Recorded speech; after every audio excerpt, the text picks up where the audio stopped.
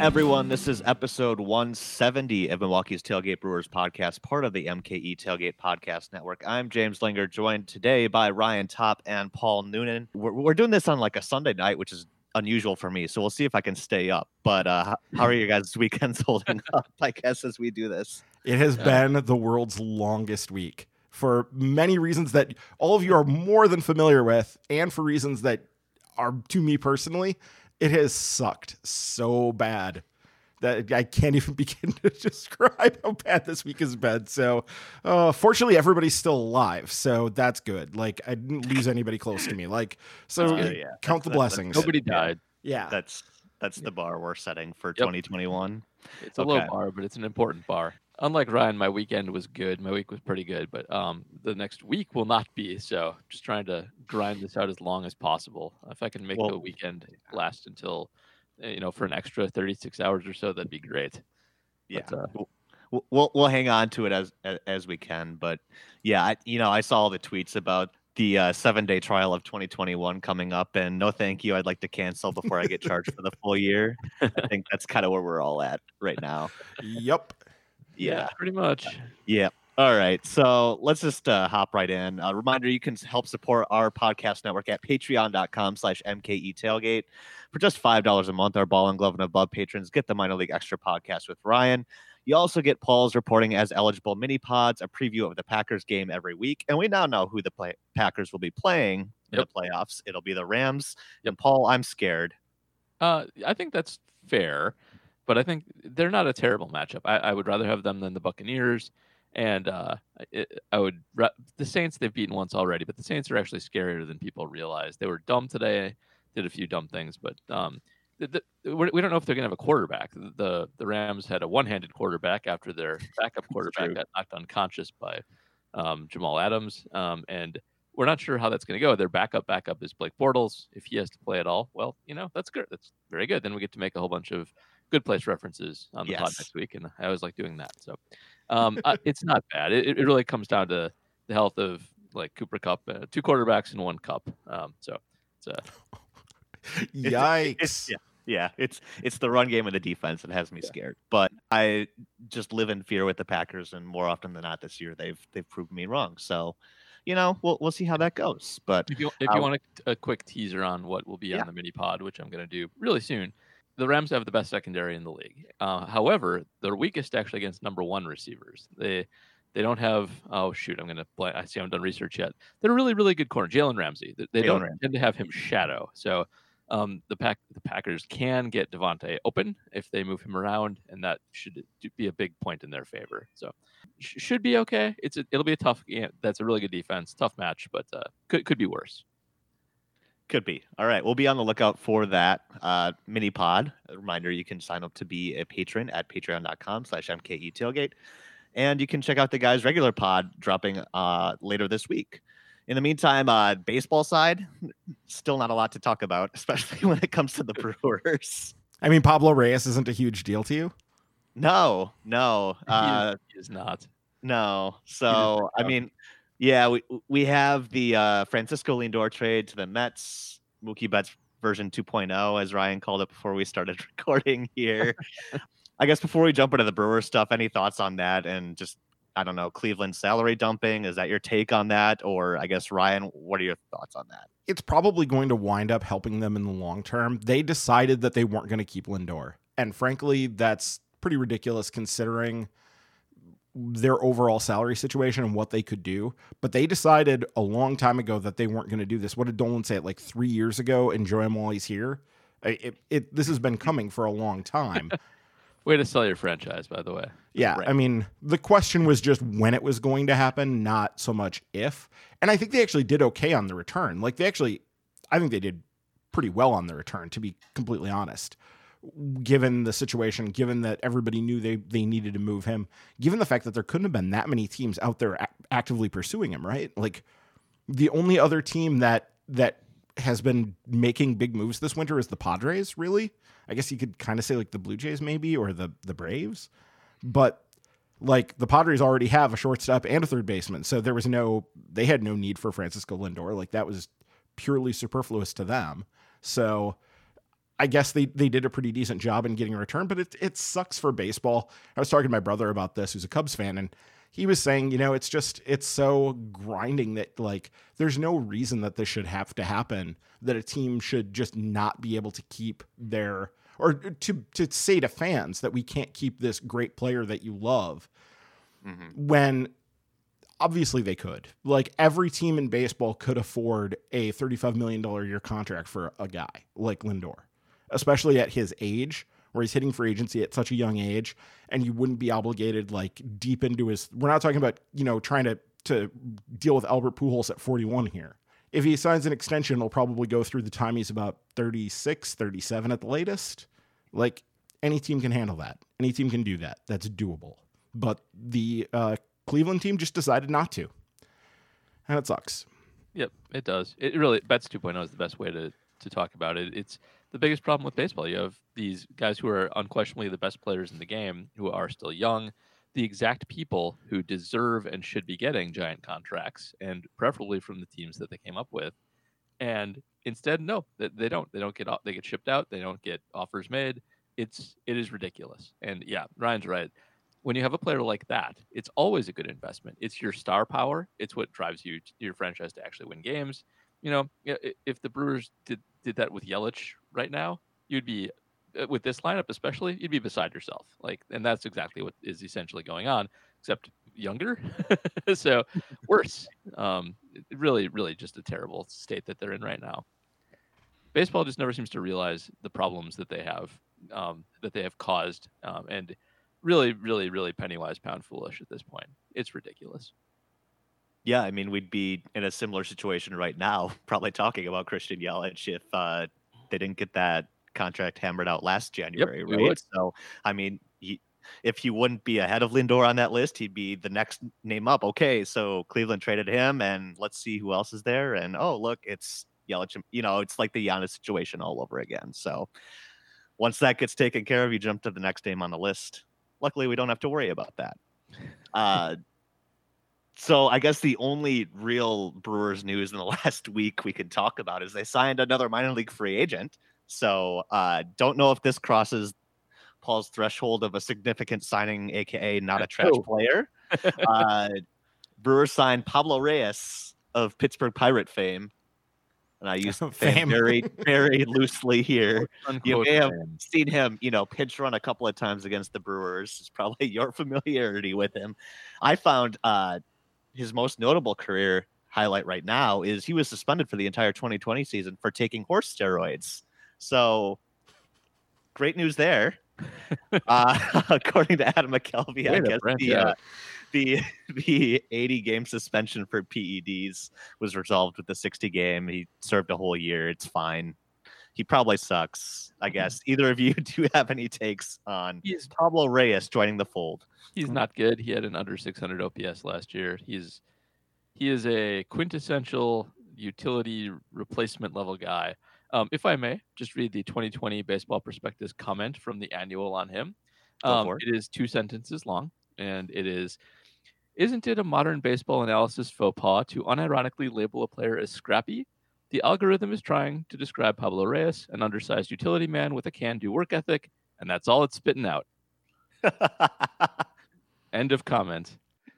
He tries hard. Yeah. So I got one for you. He's currently playing in the Dominican Winter League, or at least was. He had 68 plate appearances and a 422 OPS. 119, 235, 186. Okay.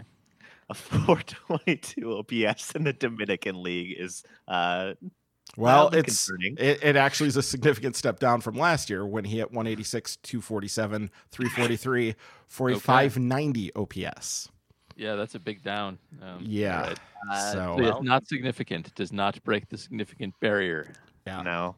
He at least tries hard, and we appreciate that, even if his methods of cheating are a little outdated. Yeah. But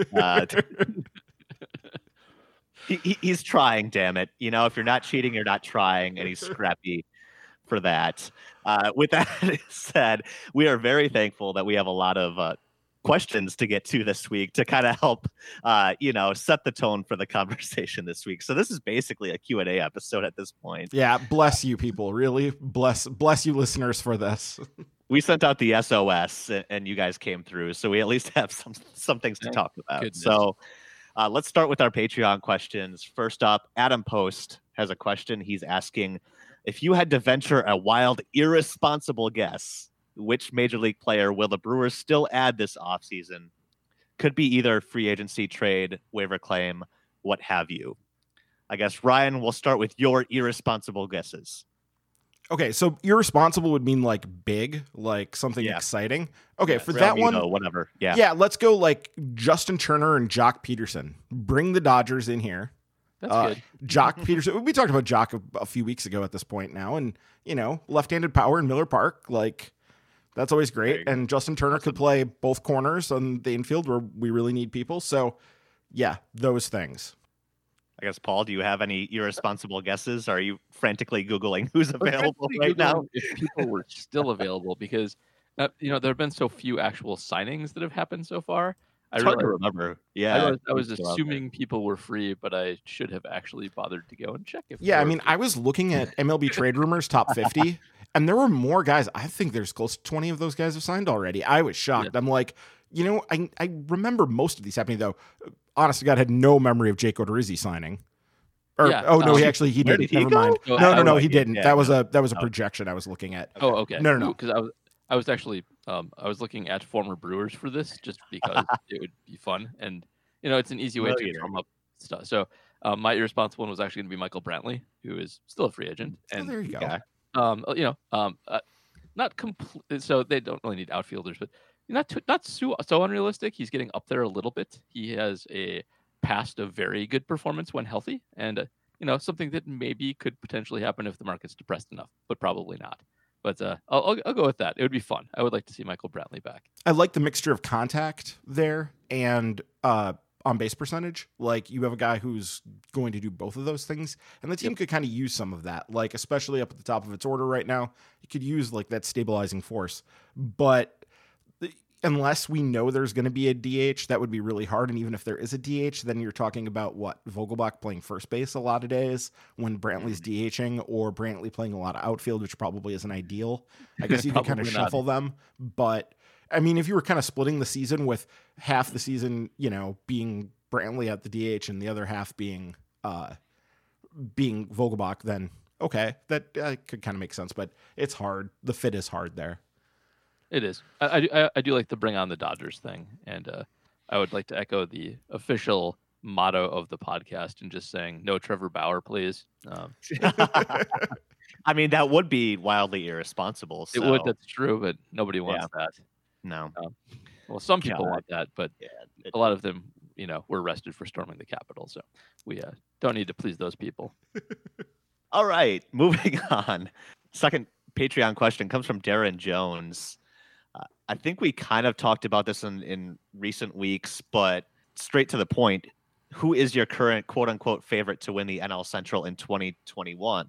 The Cubs are actively trying to get worse. The Pirates are the Pirates. The Reds are selling everything off. We talked, are the Brewers a favorite just by, not subtracting anybody, that kind of thing. Darren's actually not the only one to ask us this question. We also got a Twitter question from Nick Augustine, who Paul actually won one of your bobbleheads. So his question was, even if the Brewers do nothing else other than add replacement level depth, are they the current slight favorite to win the Central? So I guess take both of those questions. Yes or no, Paul? I think no. I see the argument for it. Everybody else has gotten worse. However, my default on the NL Central is that if nobody does anything to actually take a step forward, then the Cardinals will win by default. So that is what I would wager on if I was wagering on it. But they're in a good spot. Their pitching is really good. If they have a bounce back from the people who were all terrible last year, and Kane will play, and if Yelich is back to normal, that's a pretty good team. So they're certainly one of the favorites. I like their position, even if I don't like the way things are going in the Central. And I think it's hard to actually pick one right now. Everybody's pretty close. It's not that different, even though the Cubs are selling off mode and people are getting worse all over the place, it's still a really close division. There's not a clear favorite, but I would say Cardinals by a hair, and then the Brewers, and then the rest of the detritus below them. Oh, so I would put the Cardinals, the Brewers, and the Cubs together basically indistinguishably up top with each other, because the Cubs do still have a decent amount of talent left on that team, and I think can make some noise and do some things. I think that we might see the purse strings loosen up for them if there's a go-ahead to start getting fans back in the ballpark and knowing what that's going to look like and all that. So we will see. But yeah, basically, I don't know, like flip a 3-sided coin. Is that a thing? Like I don't know how that works. Yeah, I don't know what, like, because you can't say roll a die. I guess you'd roll. There is a 3-sided die. Is there? All you Dungeons and Dragons fans out there know very well. Yes, it's a triangle-shaped die, and you count the one that comes up on the side that is facing you. So that is the more you know. Yeah. All right. So we'll get one of those made with the little NL Central logos on it. We'll just roll one of those, and we'll find out who wins. Exactly. Easy enough. I don't know. My default too is just to go to the Cardinals, partially because I feel like they're evil. Yeah, I mean, yes, that just the devil magic will carry them over the top, but also just their default is sort of, their baseline or whatever you want to call it is pretty much higher, I think, than maybe the Brewers or the Cubs at this point. I think you guys are right that the Cubs still have a decent amount of talent on the roster as constructed. I guess the big question, though, is how much of that will still be there in the next month or two if they're continuing to try to sell off pieces. We actually have a question about one of those pieces coming up here in a couple minutes. But the Brewers' offense is so bad, man. Like, I don't foresee any way they can stumble into a division title as constructed. I mean, you're placing a lot of hope on half a dozen guys bouncing back to career norms, and it feels like too much has to go right. I don't know. I kind of disagree with that because you don't really need all of them to bounce back. The first thing is if you get a Yelich bounce back, it's a huge bounce back. That's from essentially replacement-y level performance, average to MVP level performance. That's already quite a few wins. And then, you don't need all of them. You don't need Urias and Arcia and Garcia, and Kane, all the bounce back. You just need like half of them to do halfway decent. And you got a decent enough offense to support that pitching staff. So I see the path there if they don't add anybody.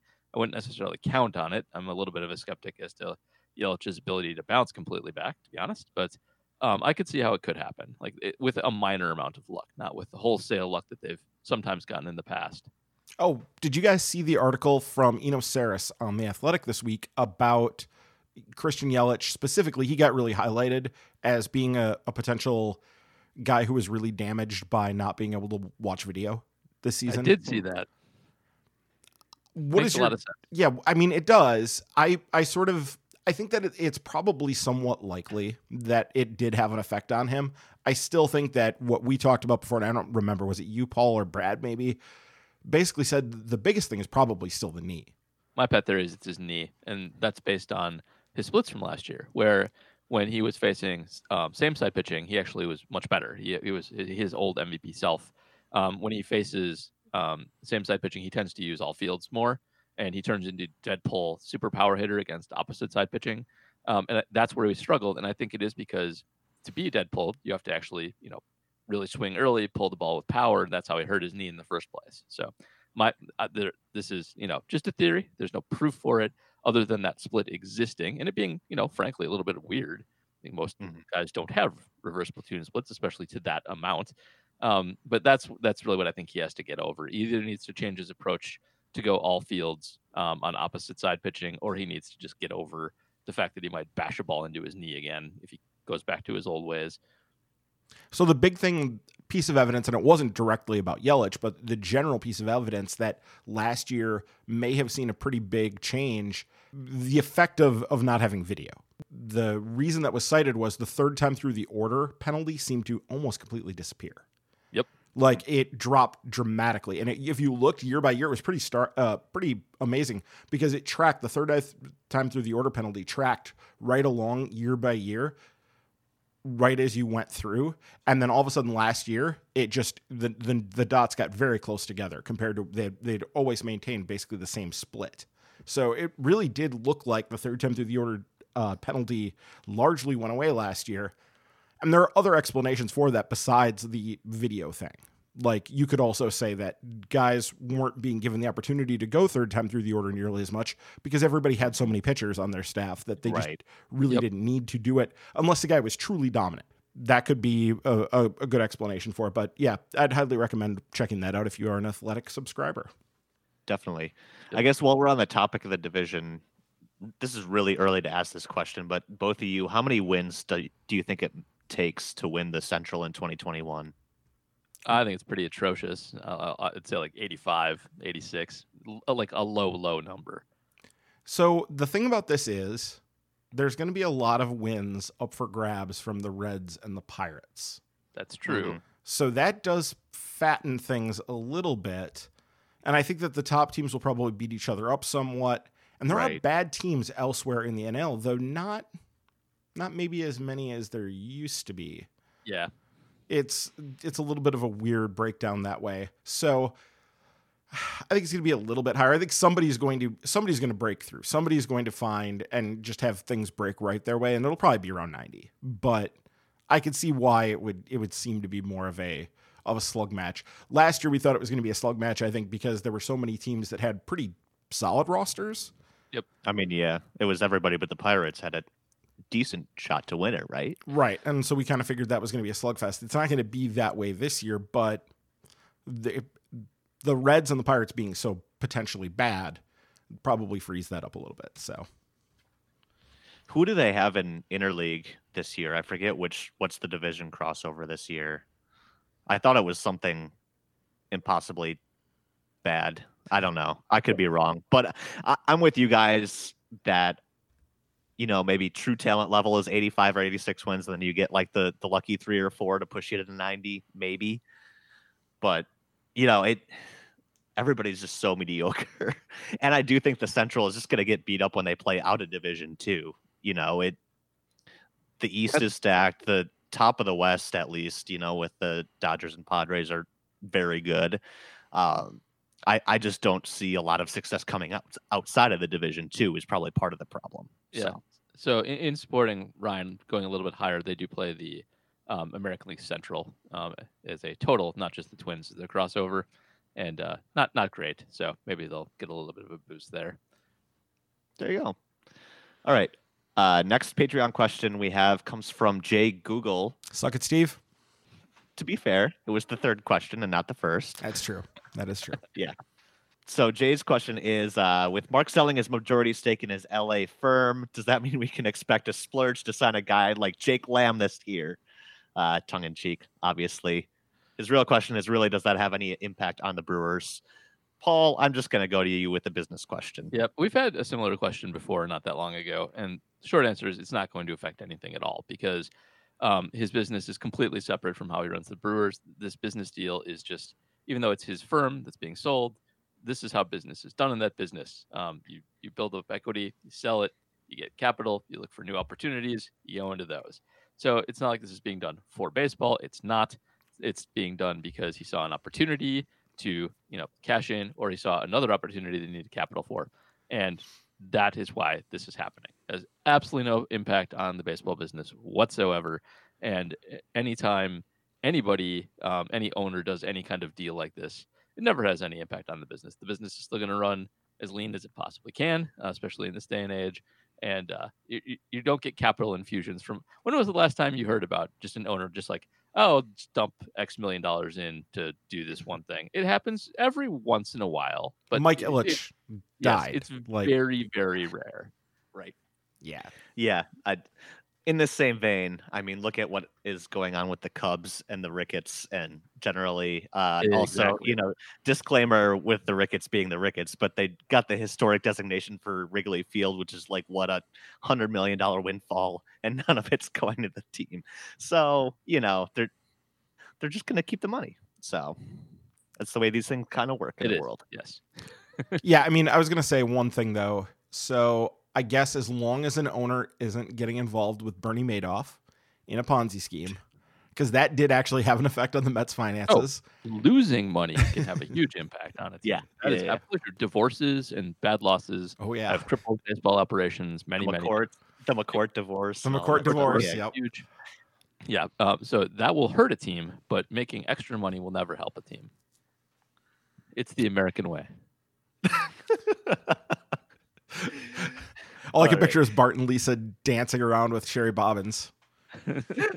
All right. Speaking of the Cubs, I guess, and their willingness to not pay anybody, PJ Wessel's asking, Chris Bryant looks very available for a trade. The Brewers need a third baseman. Ryan, who says no? I think the Cubs aren't going to trade him inside the division, especially to the Brewers 90 miles up the road, and watch that become a thing. I think their fans would just like lose their minds, and they would be right to. They would be so mad. And I also just don't see like the Brewers taking him on from a like not giving up what it would take to get him, because the Cubs would want something of significance back, to then pay him the money after the years he's had. He's not been that good in quite a while now. Like, he has been subpar for a while.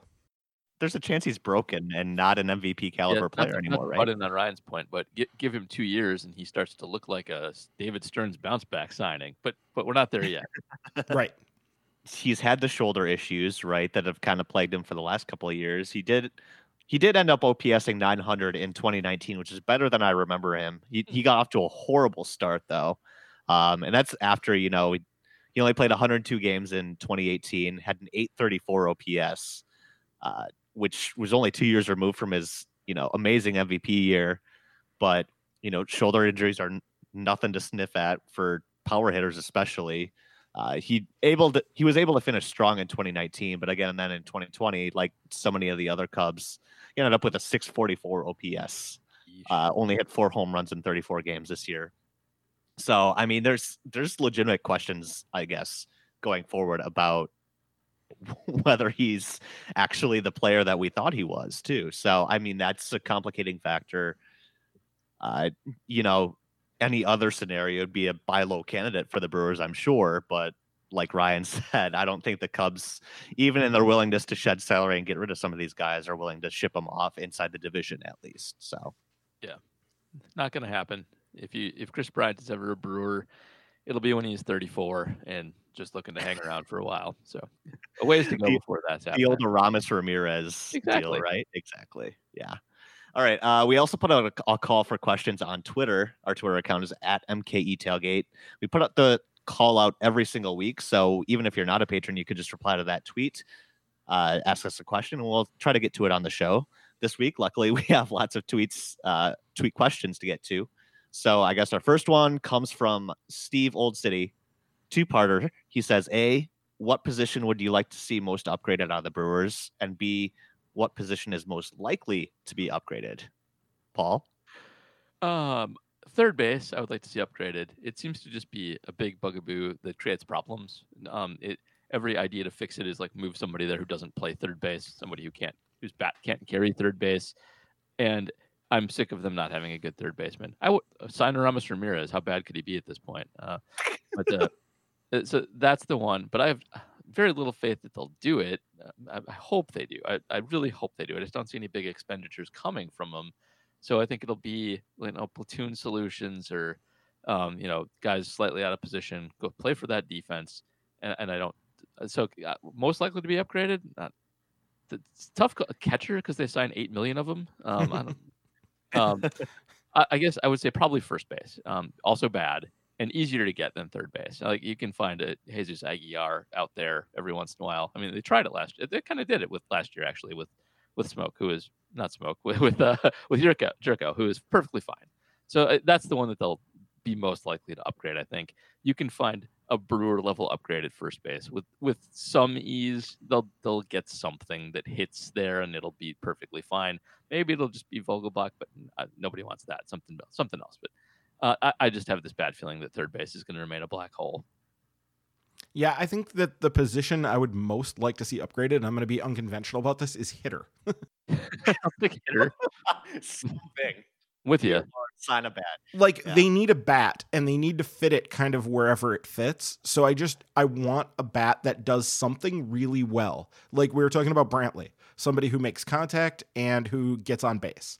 That would be really good. Somebody who hits for plus power like Jock Peterson. That would be really good. Like I want to see somebody who can impact the offense in some sort of significant way brought in.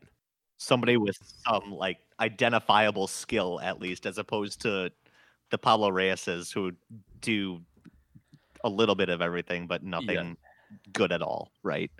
Mhm. I think that's all kind of what we want, is like somebody with some sort of skill. Somebody who can That's why I impact like- the lineup. Like Yeah. that's the big thing. Yeah. And what position do I think is most likely to be upgraded? Third base. I think they will do something there, and I have hope so. some thoughts, but yeah.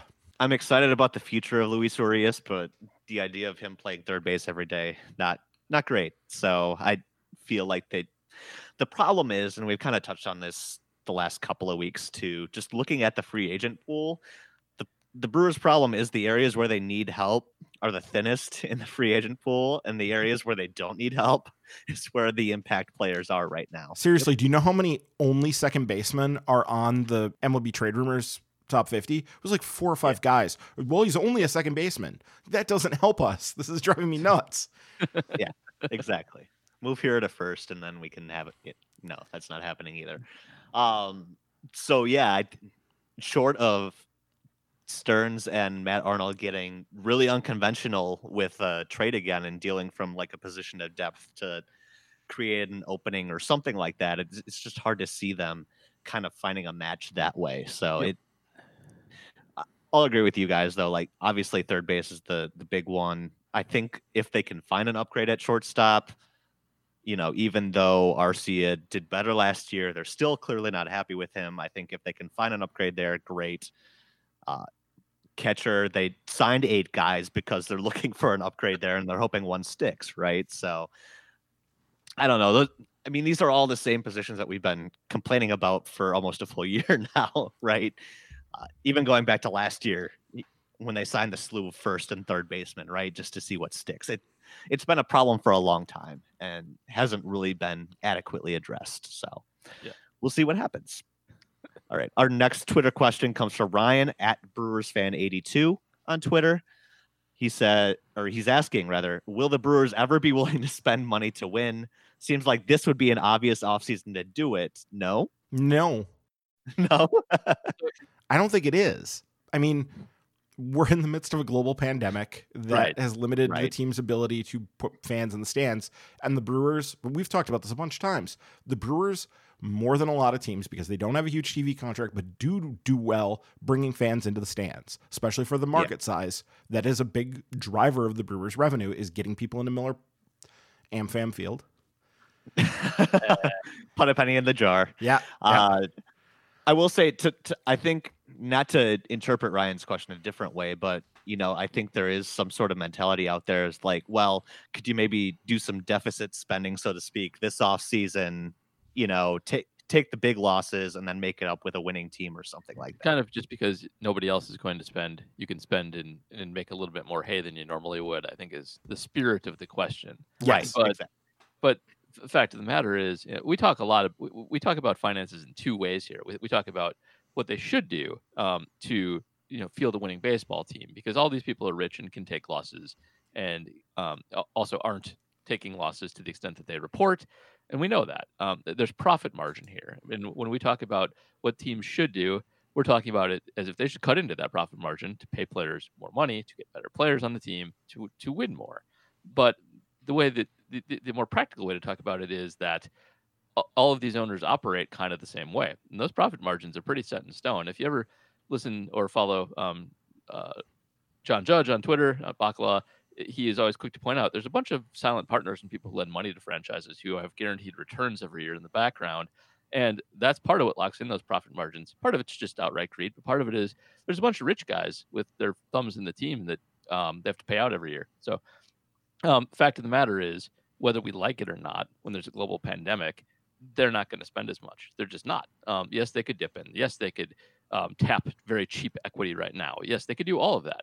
But nobody's going to do that because it cuts into the amount of money they're going to make. And since nobody's going to do it, nobody's going to do it. There's less of an incentive, not more of an incentive. Yes, if you had some Mark Cuban type owner in baseball, maybe he would jump up and bite at the depressed market for free agents. But those guys are few and far between, and I used Mark Cuban, and that's probably not even a good example because I don't even think he would do that. So He wouldn't do it. No. Yes, I'm talking about a fake billionaire that doesn't exist. So I had to come up with somebody. I mean, the idea is like Steve Cohen's going to do this with the Mets, right? But even he's maybe not that crazy. Well, and the thing with Steve Cohen is, my understanding from the situation is, so we've talked about on here in the past that Mark Attanasio does not even own 50% of the Brewers. He just has the most ownership of the Brewers, and that's what gives him the controlling interest.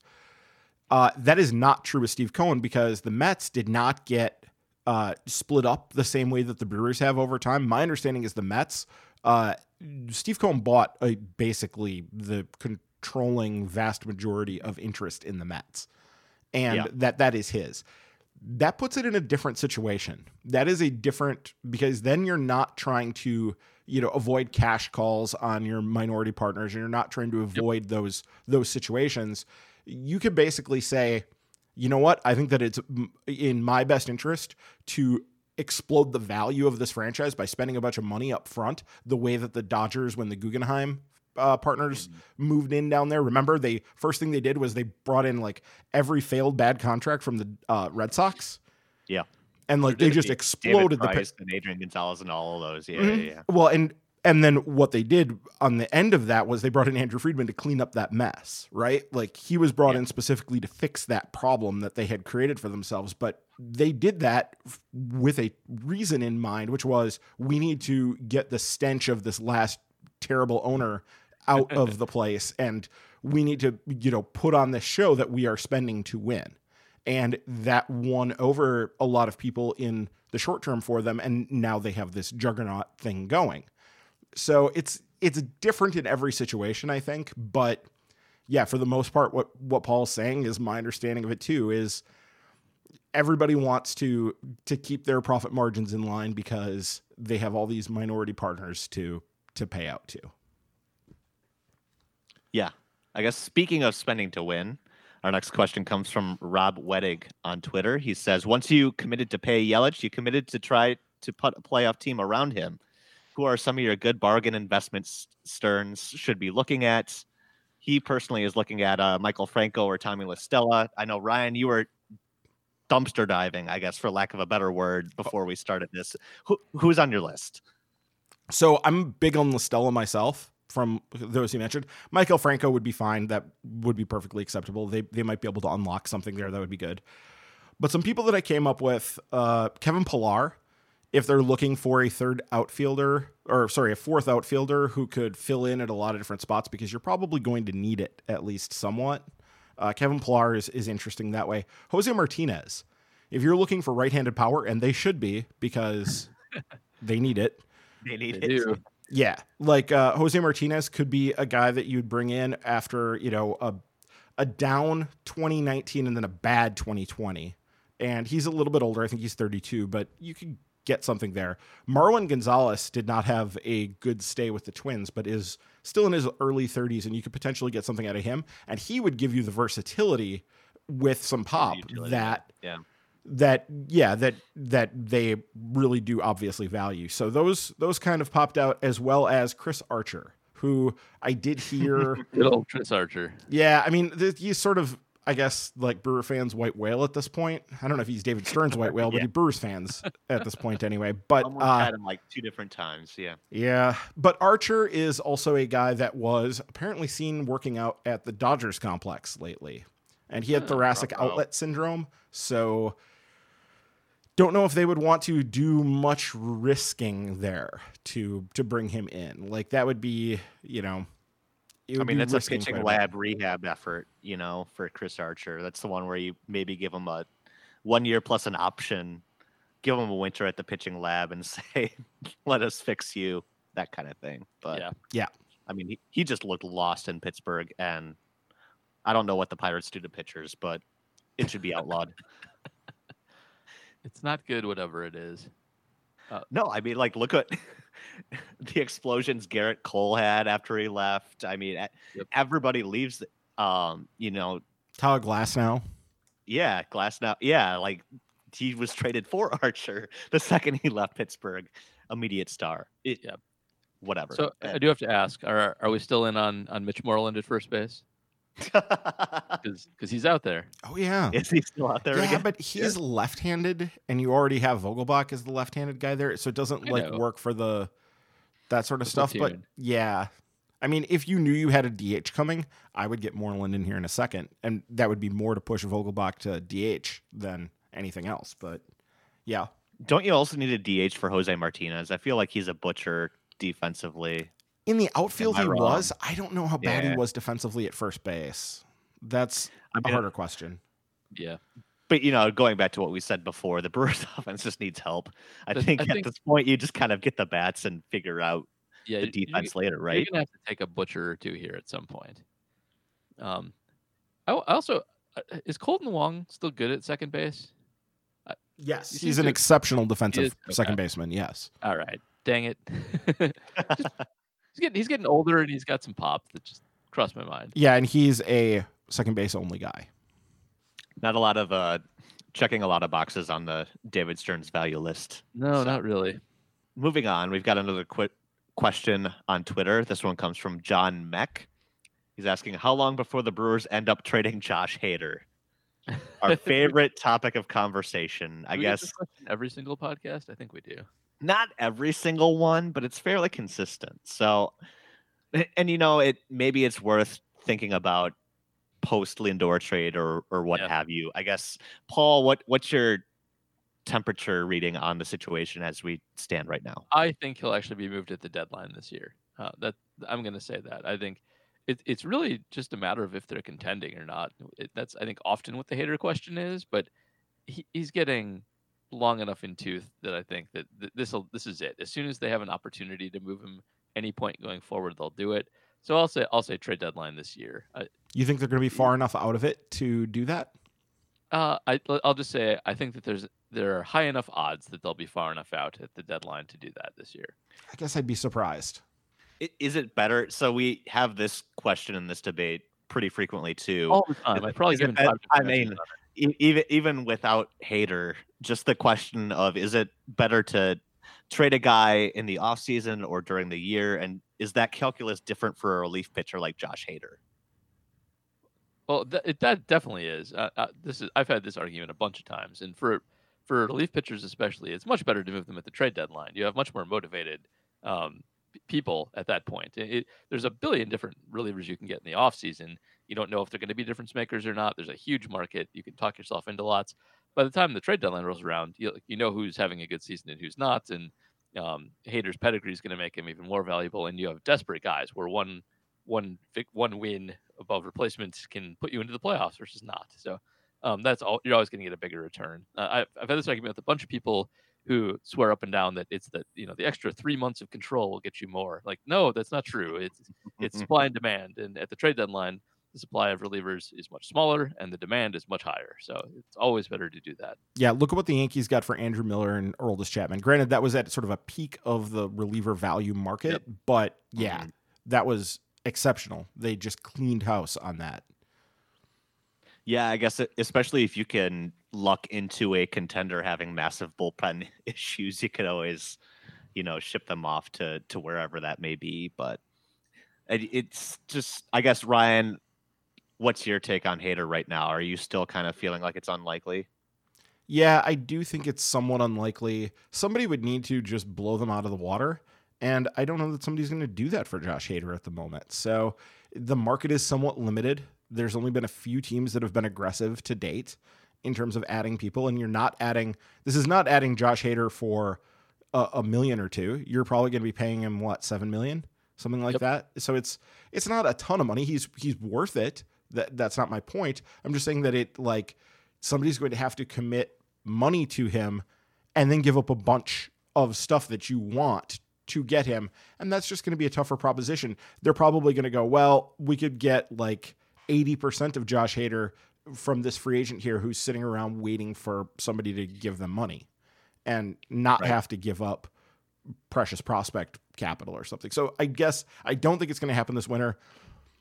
And I have a hard time seeing them do it in the season because they just really haven't done that unless they fall out of it. Now, maybe they at some point would like to have a season down where they can do that at a deadline and sort of reshape the team and realign things that way. But I don't know if it's going to be this year because, as we've previously talked about, the rest of the Central just doesn't look like who's going to run away and hide, you know? So maybe if the Brewers are, 6-7 games under 500 and somebody is 6-7 games over 500, that would be enough for them to decide to make a move at the deadline on Hader. But it seems less likely to me. I think we're probably more likely to see it in an off season eventually, even if that isn't the time when you'd get the most value. Because I agree with Paul on that. The division being as muddy as it is does not help us answer this question right now. Nope. I think, which both of you guys kind of touched on, especially because the Brewers have been pretty clear, like they were going to try to extend the window as long as they can, which to me says we're not going to bail out of a potential division race in July for 4 games out just to start a rebuild again. Don't discount also the potential idea that they could deal Hader at the deadline for like major league ready position players or even younger position players. The bullpen is likely to be a position of strength for them. Hader is getting expensive. They have other guys who can do his role, at least potentially, and in some cases, I think for sure. So I don't think they see him as necessarily this like sacred cow, best guy, best reliever in the world and, untouchable at all. And as soon as the math gets upside down on his salary and if they need to repair other parts, I think he's like the perfect asset to do that with. That's true too. Yeah, you could maybe address third base or something like that with a Josh Hader trade if you get to that. Fan reaction is going to be really negative. Oh yeah, that's going to be a thing. Yeah. So like they have to balance that into the equation at least somewhat. They need to at least be aware that that's out there and that it's going to be a problem. So then maybe you trade him when there's no fans in the stands because screw it, nobody's going to the games anyway. Is that your line of thinking? I don't know. Yeah, that's that might be the play. Who knows? It's just really hard to talk about trading Josh Hader when Brad freaking Hand is still sitting on the free agent market, who does basically the same thing, is also left-handed, and can't get a job for $10 million. So yeah, I mean, Brad Hand was projected by MLB Trade Rumors. Let me see if I can find this here.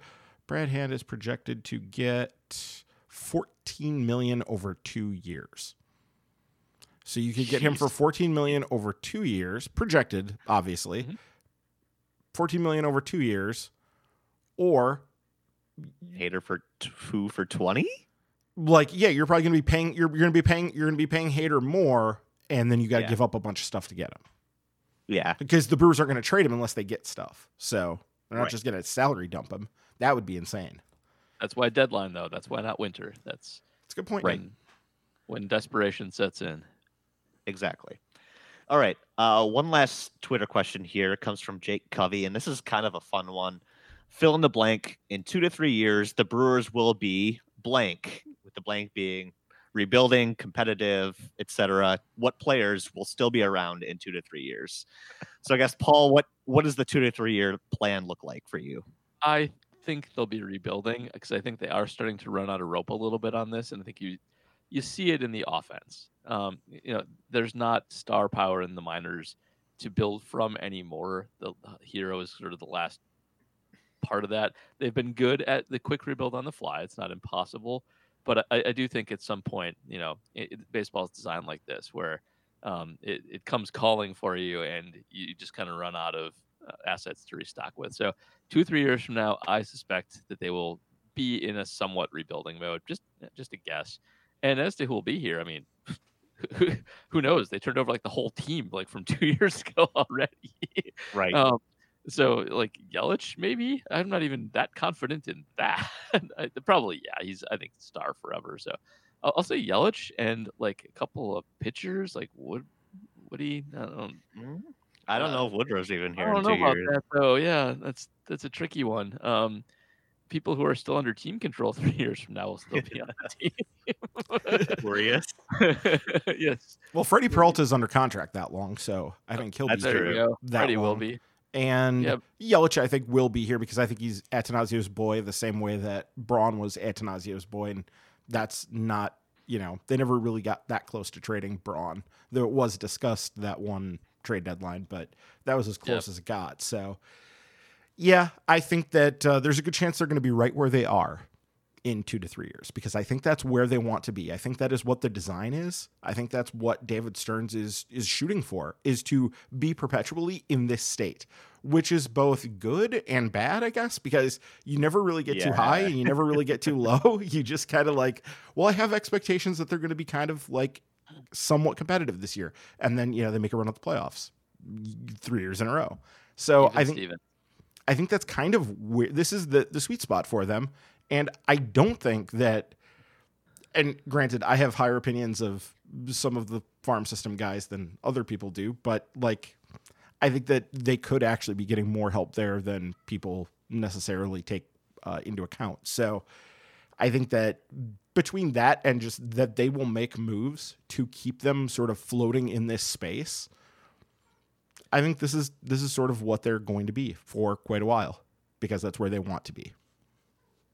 Does that kind of require them taking the Tampa model, so to speak, and maybe trading a guy like Woodruff 2 years away from free agency, or can they avoid that? I know. I think it's more Tampa plus. They're like Tampa, but with like $40 million more ability or willingness to spend, which gives you the ability to keep your own guys. Well, it gives you the ability to keep a Christian Yelich around. As long as you can sign him to something, under $30 million a year in the current sort of market space, then you can do that. And that's what they were, I think, largely able to do, right? Like it tops out around 30.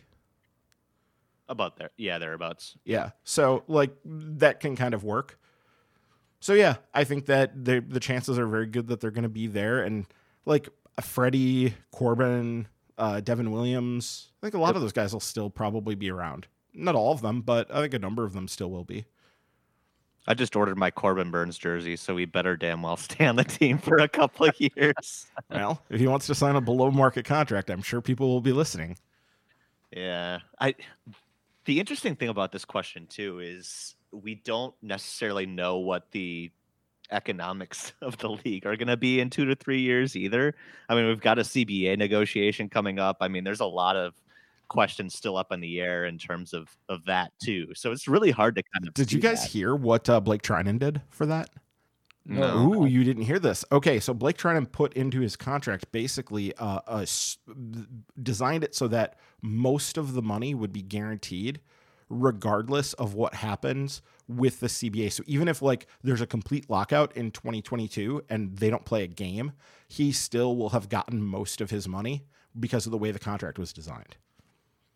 Nice. Yeah, I think he only potentially loses about a third of that money. So players are currently trying to, at least some, are currently trying to build in a firewall in case there is a lockout or a strike in 2022, which brings up all kinds of interesting questions that I'm sure, Paul and I can get into at some other date, but it brings into all kinds of questions about the team's incentives to do those deals and the commissioner's office incentive to discourage teams from doing those deals, shall we say? No wonder nobody's signing anything right now if they're all asking for that, right? And that was the Dodgers, by the way. So, yeah. It's just really interesting. I don't know, man. I saw something the other day that was like January is the new December. So maybe we'll start to see something pick up in the next couple of weeks here. But at the same time, we still don't know if the season's going to start on time. So though there was some news this week that it's trending more in that direction now. Sure. So good.